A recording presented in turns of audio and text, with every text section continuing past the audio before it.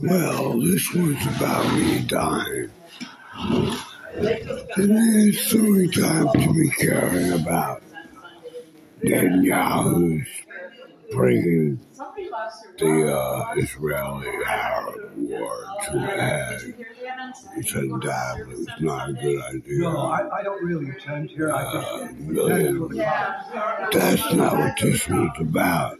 This one's about my inability to attain medical treatment. This is an old story, but I evolved a miracle cure involving taking tiny little bits of the antibiotic powder instead of eating them, putting them directly onto swollen spots of wounds, and poof, the wound disappears. It's a miracle. However, I only had a limited number of pills, which this method makes 1,000 times more potent. No, we're not members. But I'm out of pills, and my wife, who's capable of getting them if she bother, and the medical system prevents you from using any effective treatment because if you've been watching the first 100 episodes,